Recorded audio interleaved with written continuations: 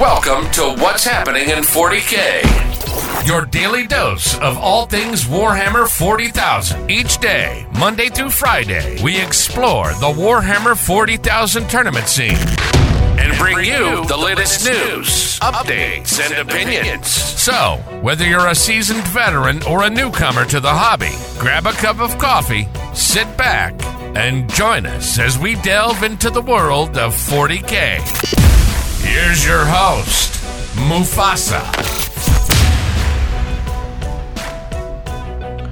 All right, ladies and gentlemen, welcome back to another episode, and apologies for the hiatus. We've been off for a couple of days as we try to refocus the podcast on a bit more content that is engaging with our audience and a bit less filler. So you know that all the content coming down in the next episodes are going to be ones you're actually going to want to listen to. So we hope this will help you guys be able to consume a bit more of the podcast, because at the moment we're getting some good numbers, but we always like to see them higher. So we are back today with one of our favorite episodes. This has been a returning feature multiple times now, and with our special guest George White. This is Bets On number 3, the London Open April edition, where we go through the odds on the different players attending the event with professional bookie for 15 years, George White. So, George, welcome back to the show. Yes, thanks for having me back. And I'm glad to be back, especially for the London Open, because anyone that knows me knows I'm from London, and it's the capital city of the world as far as I'm concerned. So this is the big one. Okay, well, we'll stay away from a capital city of the world. We are the center of the world, from according to whoever drew the map with GMT in the middle. And thank you to whichever Brit that happened to be, and put us in the center of the map. Maybe not the center of the world, because that's a very hot place. All right, so George, today we're going to go through the odds on the top players for the London Open. For anyone that isn't familiar with the London Open, it is our regular supposedly small event for local Londoners. It's not very small. By general standards, it's very large. It's 150 players this time around, but just happens to be our smallest. We have it in conjunction with Song of Ice and Fire, Age of Sigmar, and Kill Teams. So the overall event is about 220 players. So it's actually a fairly sizable event. And out of those 150 players, today we'll be going through, I think, 12 plus one wild card George has thrown in at the last minute, and giving you some odds on those different players, as well as having some discussions about their lists. But most importantly, having a bit of fun and chatting about why we think certain people are going to have better odds than others.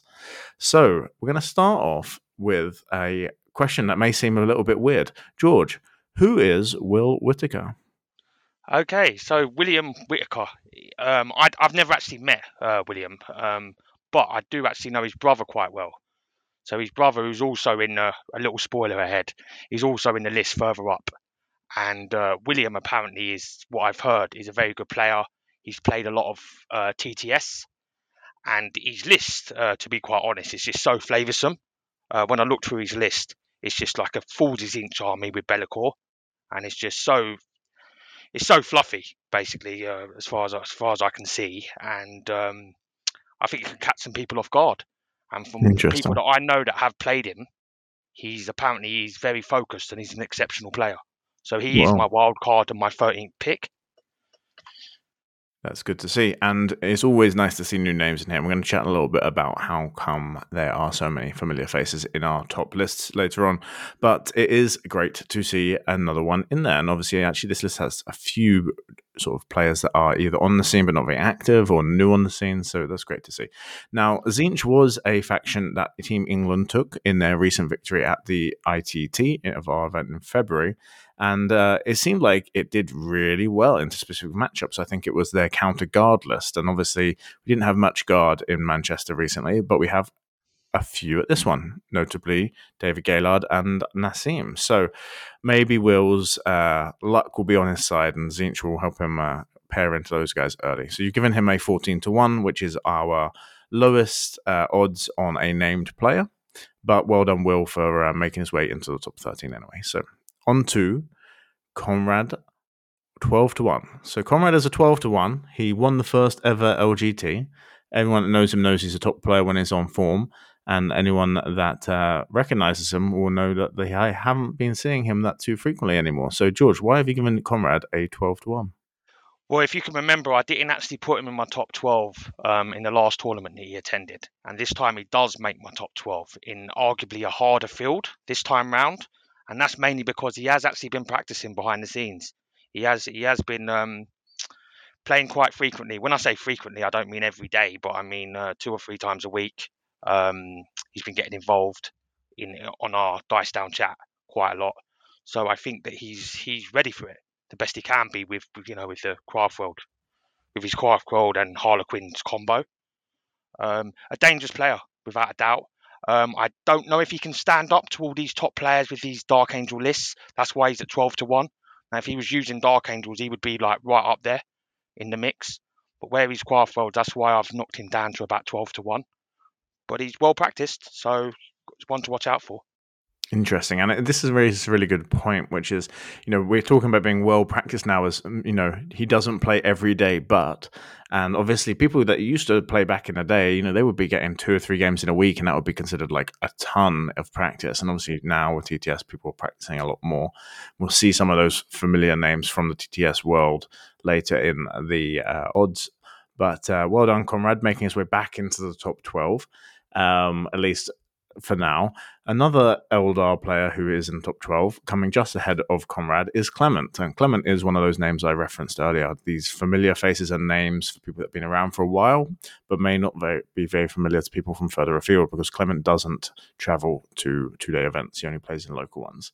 But a very strong player who's won a bunch of random awards across our different events, often for best in faction when he had a lot of success with his Space Wolves, and now he's turned his attention to Craft World once again. So give us a bit of a comparison, George, between Clement and Conrad. Why have you given Clement a 10 to 1 where Conrad has only got a 12 to 1? Well, Clement actually attended our Dice Down practice day last Friday. He was there. So that's always very helpful when there's a group of you in the same room doing like a mini tournament between ourselves, which is something that, is one of the things I like most about the team that I play in, Dice Down. These 1-day practice events that we do, sometimes at like one of our houses, normally at one of our houses. We all have a few beers, we all have a laugh, we get a pizza, and we just play 40k all day and all night. And it's just amazing how much you learn from that, from having other people walking over to your table, telling you what you should do, what you shouldn't do, loads of take backs. And this is one of our success stories over the years of why we perform so well.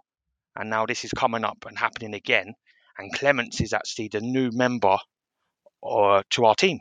So he's joined Dice Down, and he joined us last Friday at the practice day. So, and Conrad didn't make that one, even though he's well practiced. He wasn't there last Friday, which is why I put Conrad slightly ahead of him. Okay, well, we're going back to a bit off topic here, but this is breaking news, George. You have just let everyone know the spoiler.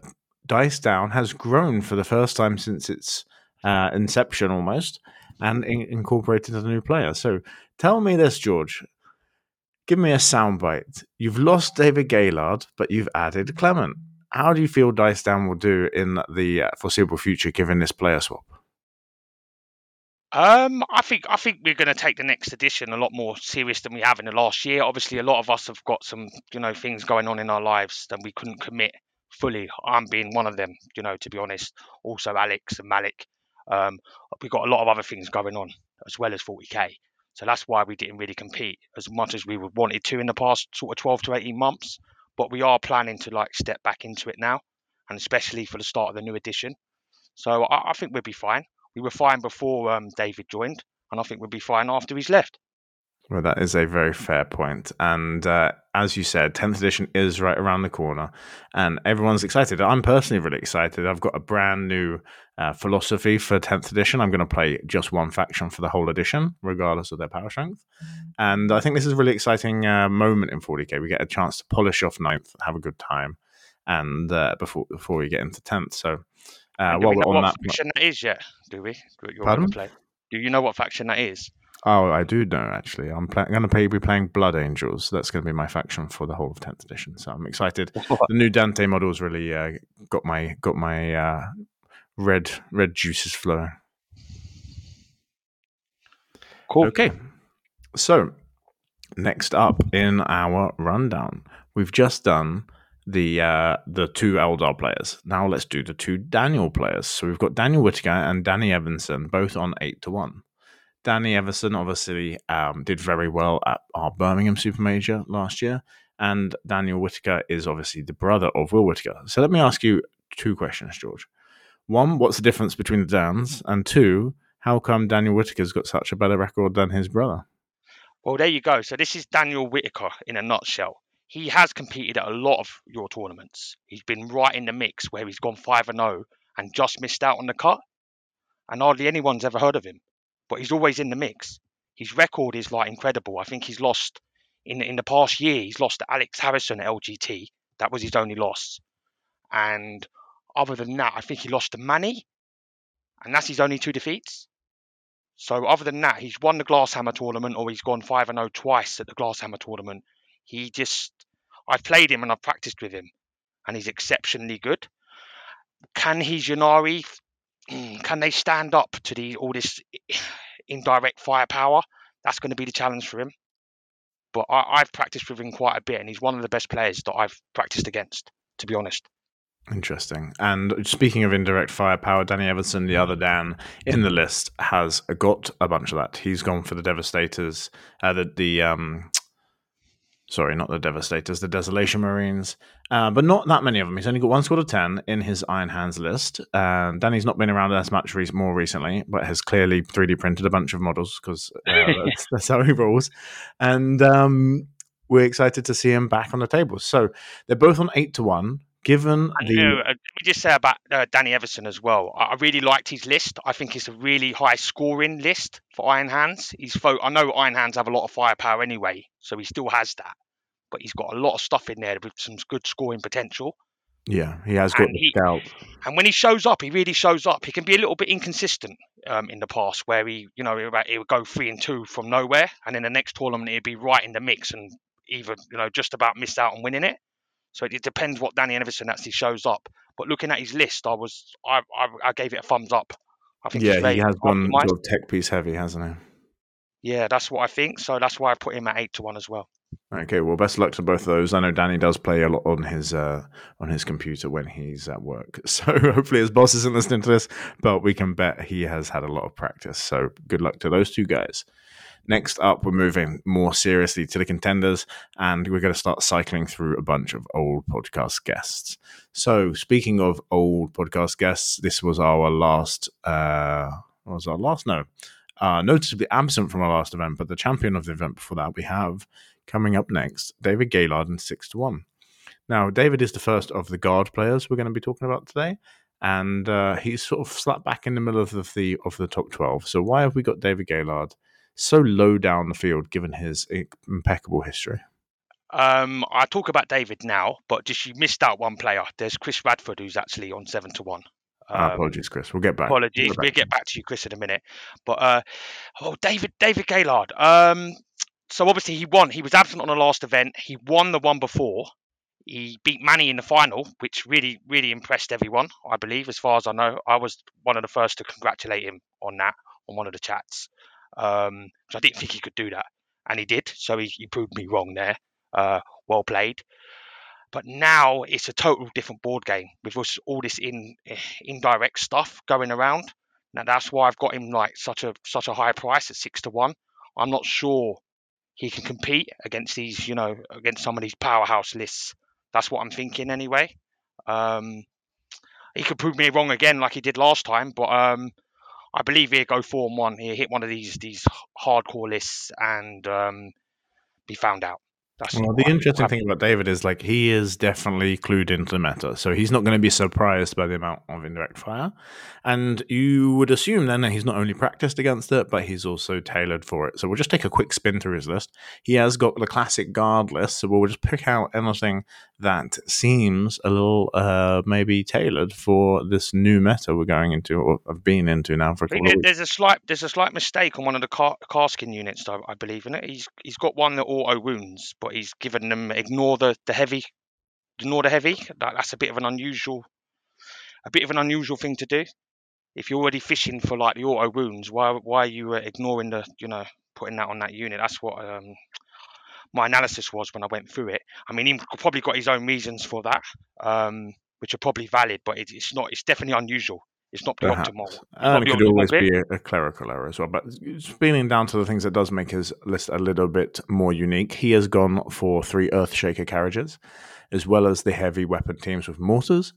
And then he's got 2 Chimeras. So very much a case of trying to kill the Desolation Marines before they kill you, is what I would guess from reading Yeah, the Earthshakers. Yeah.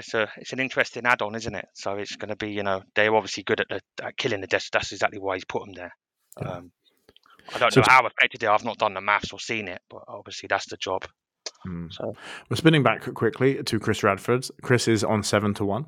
And why have you put him there? He's had a really good showing recently. So what's up with having Chris only that's slightly pretty ahead of... good. I mean, this field is really brutal. It's really difficult for me to pick a favourite here. It's really really tough field compared to the last Betons that I've done. Now with Chris, I believe Chris is the latest member to David's team, Ignite. Is it I think, really? This is. We should rename the segment of this show. We're basically just breaking news and spreading gossip. So yeah. one thing we also didn't mention earlier is Danny Evison has joined the War Masters according to this event. So we've got, this is like the signing event. All these new teams adding to new players, and we haven't even spoken about Mind Goblins yet, who have been gobbling up all of the spare players lying around the scene at the moment. So well done them on assembling such a prolific team so quickly.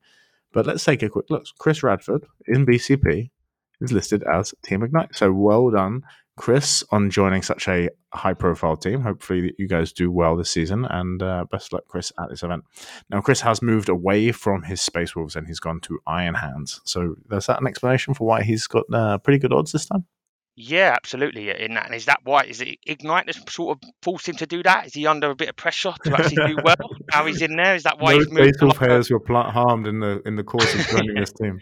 Because obviously he was always known to me as like one of the best Space Wolf players in the world. So he's moved away from his faction and joined, one of the powerhouse armies of Iron Hands. A lot like Brian did with the Orcs. As when he joined Ignite, he moved away from his Orcs to one of the powerhouse armies. So this team is definitely going for it, if you know what I mean. All their players are taking the optimal armies and optimal lists. And they're not playing their favorite armies anymore. They're going for it, which is great to see. They're going for the big win. So, best of luck for them on that endeavor. They've obviously got stiff competition in the teams.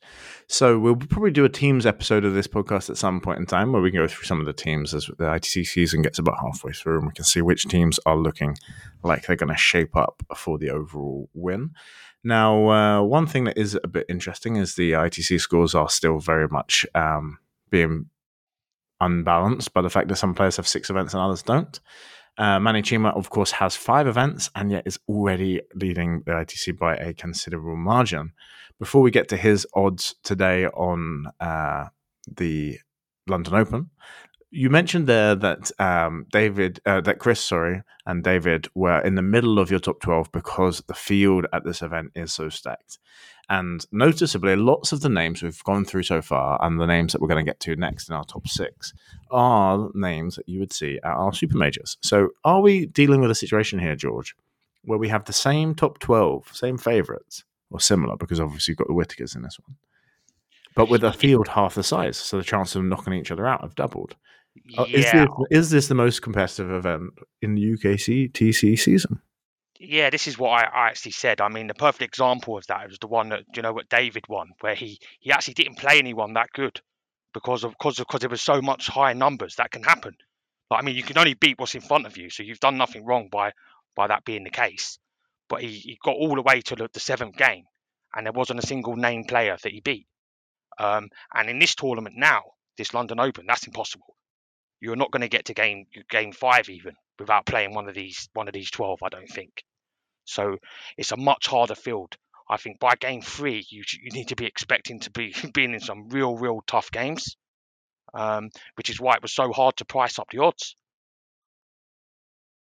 Yeah, that's a really good point. And, one of the other points we're making here is that the thing that makes this event a little bit different from our other events is the London Open Series is a cut to top 2 instead of a cut to top 4.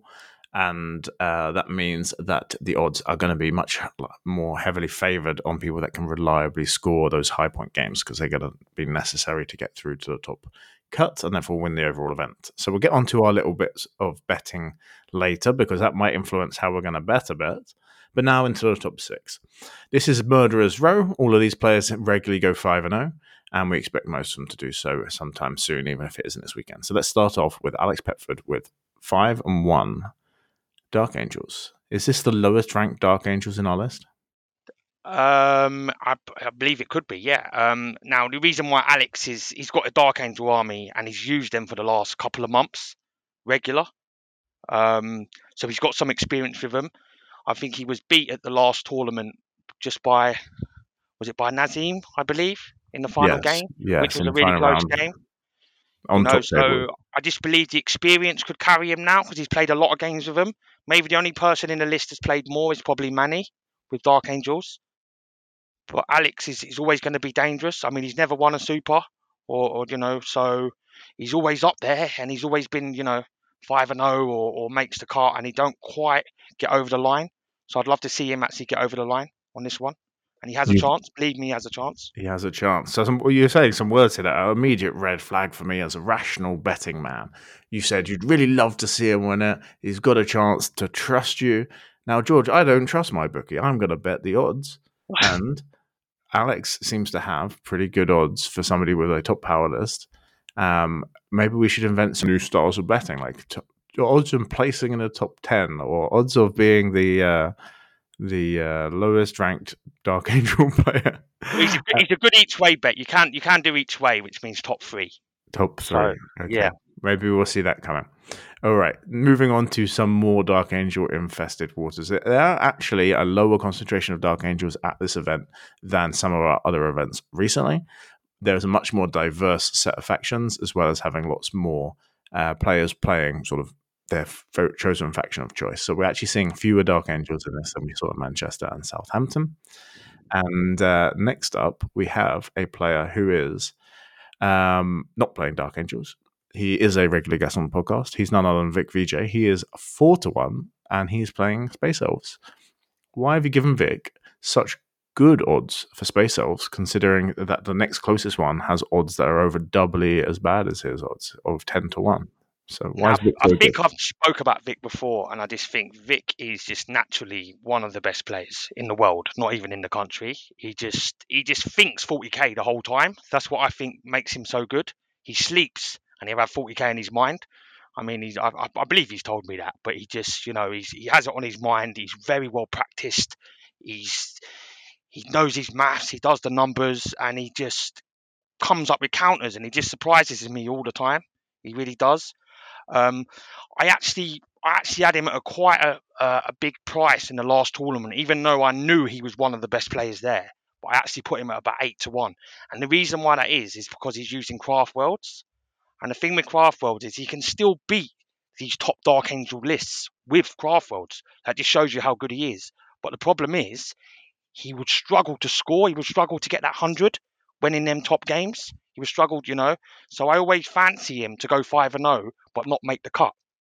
Yeah, and that's exactly what happened at the last event. Of course, That's how I went. So, but here, I thought I actually made a mistake when I was writing the odds. I thought that everyone that would go undefeated might make the cut, but there's going to actually be 4 undefeated unless there's draws involved. There should be 4 undefeated. So I fancy Vic to get 3rd place if I was betting. 3rd place. Interesting. Well, maybe a sneaky each way bet on Vic will come in handy later on.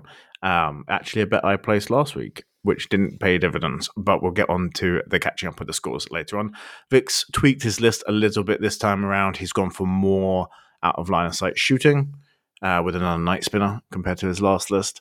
Seems to be a mirror of David's adaptation with his guard list in terms of the counter to Desolation Marines. And the Star Weavers, I was the Sky Weavers. Sorry, I was very surprised he put them in. They're very expensive. They're very fragile. So he's either an absolute genius, or they are. I believe they guaranteed turn 1 charge. That's the one thing in there that really surprised me in his list. Are they not? Can they not stage behind the full, like the front L, and then guaranteed turn 1 charge Desolation Marines in the big L? He's probably pre-measured that and worked out. Yeah, maybe if there's not Terminators in the way of him doing that, maybe, They or fly, rapping them, don't I they? don't know. But I mean, they're going to die straight away. That's for Yeah. sure. If you don't go first. He's only got one squad. They are Yeah. expensive, but they do pack a punch. So we'll see what happens to that. And of course, if David wins, then we will be having him on the podcast and asking him exactly how they went. So yes, Vic, of course, not David. Although David, we will have on the podcast if he wins too. But to win, he would have to perform better than the next guard player we are about to discuss, and that is Nassim. Nassim obviously rose to fame and prominence recently as he won Adepticon, the crown jewel in the American tournament scene. Adepticon has been through many ups and downs recently. It's primarily a team-based tournament, but they do have a large-ish singles event at the same time, and Nassim won it. Now, I think in their last 3 games, played a total of 4 turns. The terrain was non-existent, and they had shooting lists. So well done to Nassim to identifying that and going over to the States and bringing back some gold with him. We have Nassim as a 3-1. Given his recent success, answer me this, George. Why is he not ranked higher? Because he's playing guard, and I just think the lists who are above him are just slightly better than guard, just in my opinion.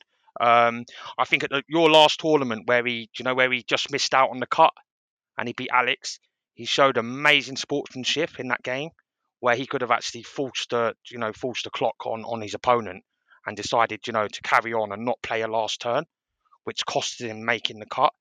So he was very unlucky not to make the cut in that case. And for me, just ultimate respect for me, I have to say, I don't think there's many players out there that would even do that, to be honest with you. It showed great sportsmanship, so well done there. And I think he will learn from that as well. So he might, manage the time better or manage his opponent's time better, because it wasn't really his fault. He didn't actually run out of time. But that was the reason why he didn't actually get through. And he had a great chance of winning that tournament. There's no doubt about it. And then obviously right after that, he went to America and he, performed so well there. So he's my top player outside of the Marines for that reason. Yeah, outside of the Marines. And noticeably, he is favoured over David Gaylord in terms of the odds. What's the difference between these two in that consideration, George? Oh, there ain't a lot of difference, to be honest. I looked through and I don't really know God that well, but looking at the two lists, I thought David's list was slightly better. Like Nazim will be he'll probably argue with me and say it's not. But even though I put Naz right up there, but I did congratulate him once he won in America, and I said to him, on my next bets on, you're going to be one of my favourites. So I sort of gave him a promise there that he'd be up there. So I wanted to stick him as far up as I could within reason. So that's why he's at a 3-1, which I think is one of my favourites. And that's a bold choice considering he has only got the 1 Chimera, so won't be able to hide quite as much stuff from the Desolation Marines, and he does not have those Earthshaker cannons. He's gone for his Sentinel spam list, so best of luck there, Nassim. Now into the top 3. We have 3 Marine players, 3 regular names on the scene, and a noticeable change from some of the last couple of events. So we have, in no particular order, Alex Harrison, Malik, and Manny Chima. And we will start off with Manny Chima. So Manny Chima has, obviously, as I said earlier, he has a game in hand or an event in hand and is already top of the ITC. He has large numbers of wins in that score. I believe it's 4 wins, tournament wins that is, and 1 tournament second place.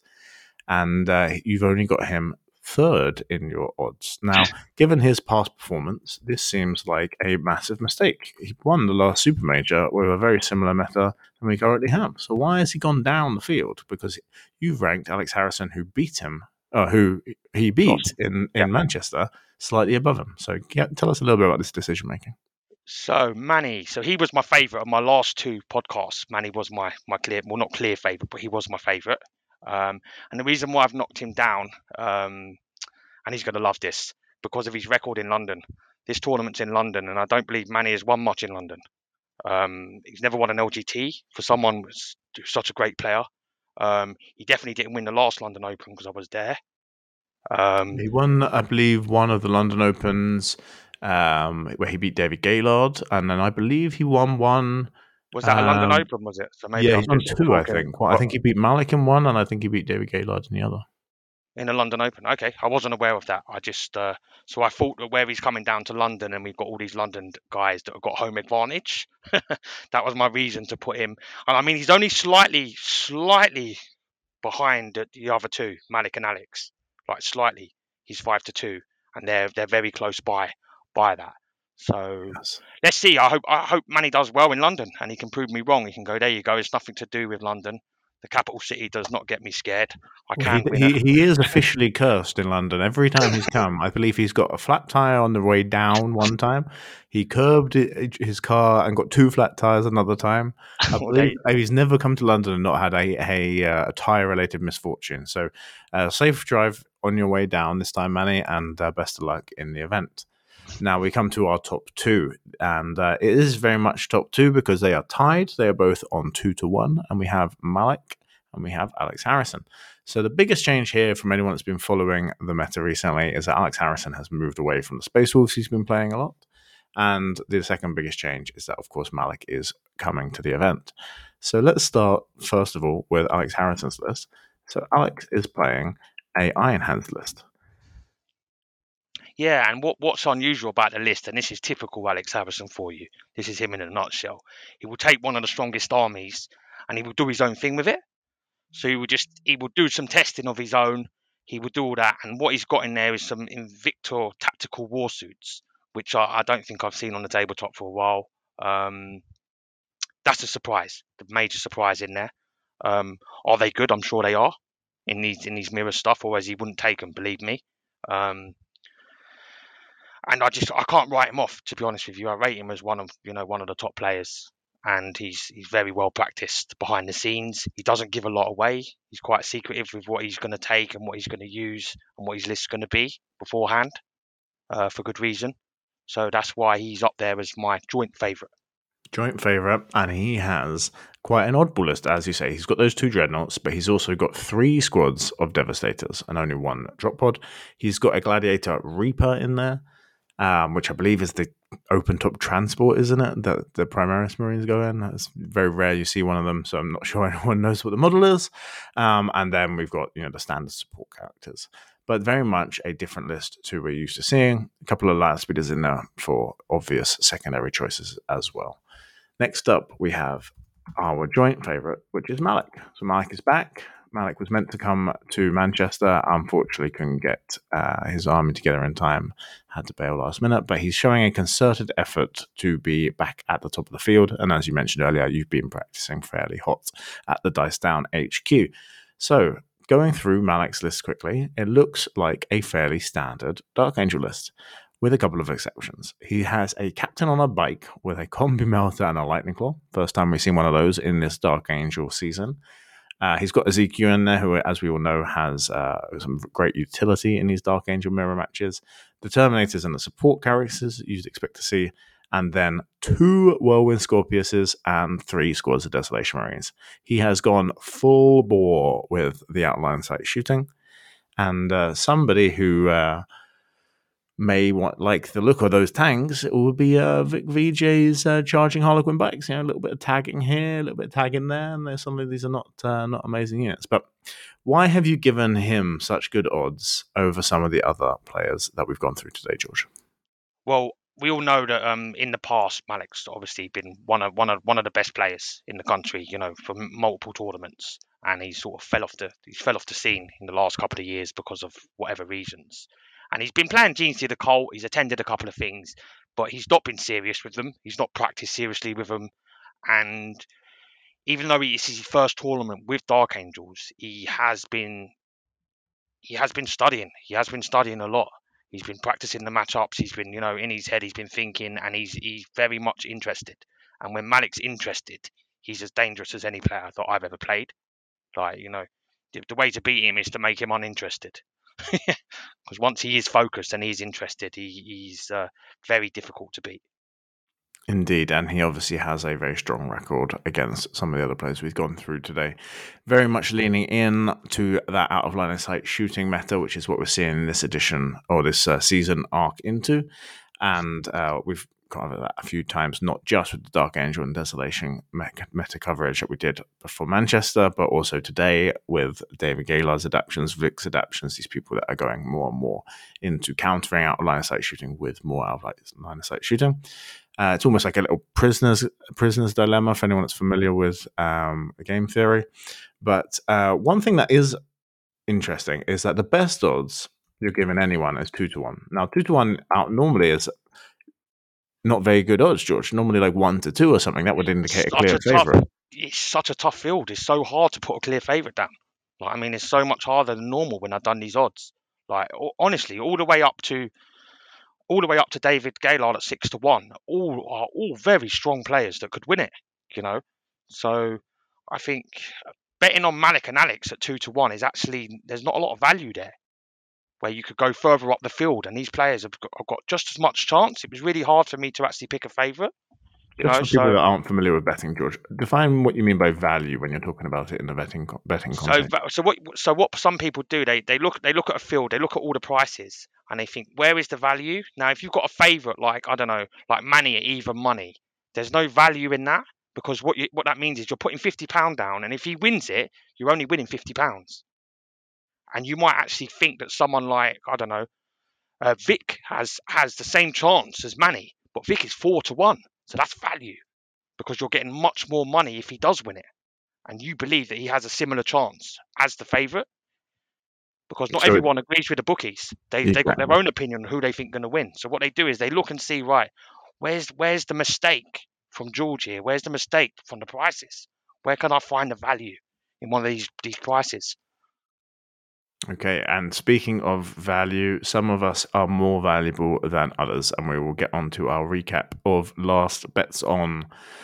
Now, in the first Bets On episode we did, you and I both had £100 to bet. We both lost it, and we had to go straight back to the money lenders and borrow another £100 for week 2. So we were both in the whole £100 going into week 2. In the next episode of Bets On, I believe you have come into plus money with a £50 bet on Manichima, which returned you £125, putting you on plus 25. So you've got £25 in the kitty now, George. I, on the other hand, lost £50 on Mike Porter, lost £25 on Vic VJ, but made £25 on Alex Harrison, coming in second place from Manchester. So thanks to everyone who has put me now a further £75 in the hole. I'm currently on a minus 175. George, you are on a plus 25. No, mine. Well, 200. I've had 200, haven't I? So I lost the first 100. Oh, correct. You're minus 75. So I'm minus 75 now. Okay. Yeah, so we're both still in the hole, paying a bit of vig to our money lender. And how good was my betting last time? Let me just note, because I actually had 50 on Manny and I had 50 on Alex Harrison, which was actually the final 2. So it was almost very good. I would have made more money if Harrison won that final match, that's for sure. So, yeah. But I still got something back with Manny winning it.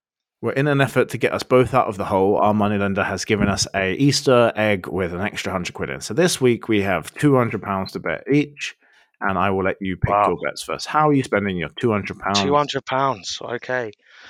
So like I said, I'm going to look for some value here with some big prices. So I'm going to do £50 on Daniel Whitaker, because that's what I always thought, that this guy's, he's destined for greatness, and he's gonna surprise a few people, in my opinion. And on 8-1, that returns £400. That's what I'm talking about, value. That's exactly what I mean by value. His price is larger than it should be for his ability. So I'm going to put a 50 on him. And then another value bet, I'm going to put a 50 on David Gaylord, because of his price, because of his 6-1, because of his record. I think he's a value at 6-1, personally. I might have made his odds a bit too high there, to be honest. So I'm going to put 50 there, and then I've got 100 left. Is that right? That is correct. And then the 100 left, I will put all of it on Malik, my favourite. Malik. At 2-1. All right. Well, that is an exciting field. Of course, only one of those gentlemen can win. So regardless of what happens, you are capping yourself there at the only way to win being one of those. As in the last few episodes, I'm kind of mixing things up a bit, trying to toe the line of getting everything right and not losing any money in the process. So I'm going to try and get out of my £175 hole as a minimum. And I'm going to look for a value bet to try and do that.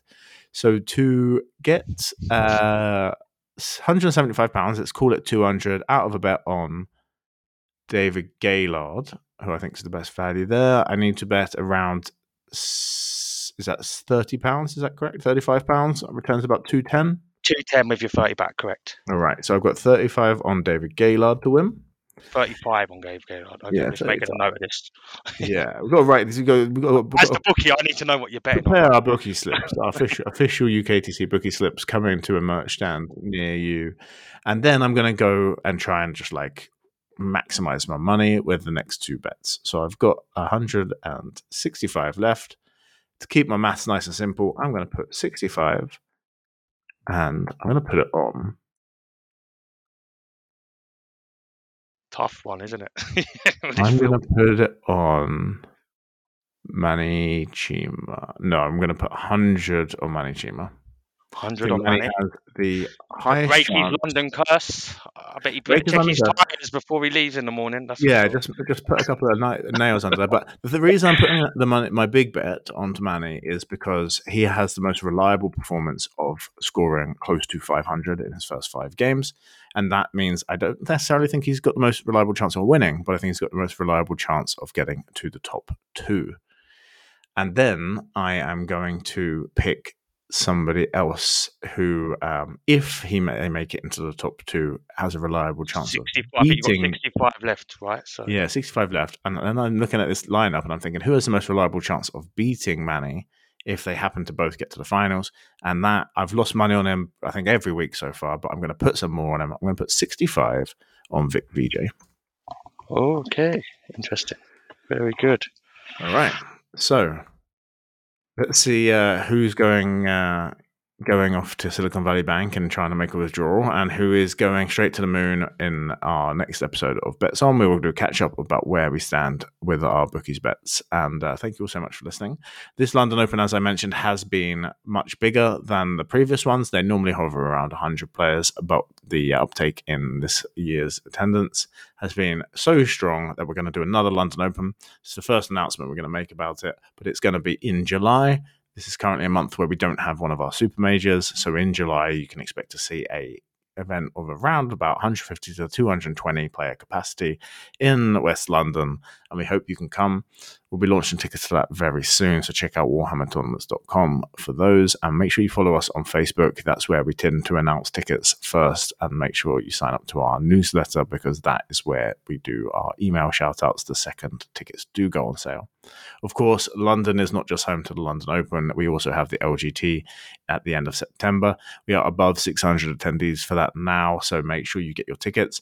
We are going to be capping attendance at 1,000. This is going to enable us to make sure that we have all the terrain done months in advance. And normally events like this, like LVO, leave attendance uncapped. And that's why you end up playing on Games Workshop terrain if you end up at the bottom of the field. We obviously don't do that at the LGT. So we want to make sure everyone has the same experience regardless of whether you're placing 1,000th or placing first. And to do that, we have to cap attendance early. So attendance will be capped at 1,000. We are almost 2/3 of the way there, and we have about 5 months to go. So make sure you get your tickets soonish. They are available from lgtpresents.co.uk. George, thanks very much for coming back on the show. Best of luck yourself. And before we let you go, tell us this. What odds do you give yourself to win this weekend? Well, at the moment, if I'm being totally honest, my army's in Hertfordshire, so I'm not even sure I can. I'm definitely going to come on a Saturday just to say hello to everyone. Obviously, I'm local in London, but there's an outside chance that I might not even be able to play because I'm so busy at work this week. I'm not sure I can get to Hertfordshire to get my bloody army because I played up there and left it up there. Well, best of luck with that, and I'm sure we'll catch up with you. I would be. I'd probably be in. I'm actually the only Imperial Knight player that's attending. You are. There's one Imperial Knight. 20-1 because I put it down 20-1 for any other player, but really, my chances are pretty slim into all these Terminators and that with my Knights. I'll probably be a 66-1 shot. 66-1. Yeah. All right. Well, best of luck, George. Hopefully you can turn up, and thanks very much for coming on the show. You're very welcome. See ya. Thank you for tuning in to What's Happening in 40K.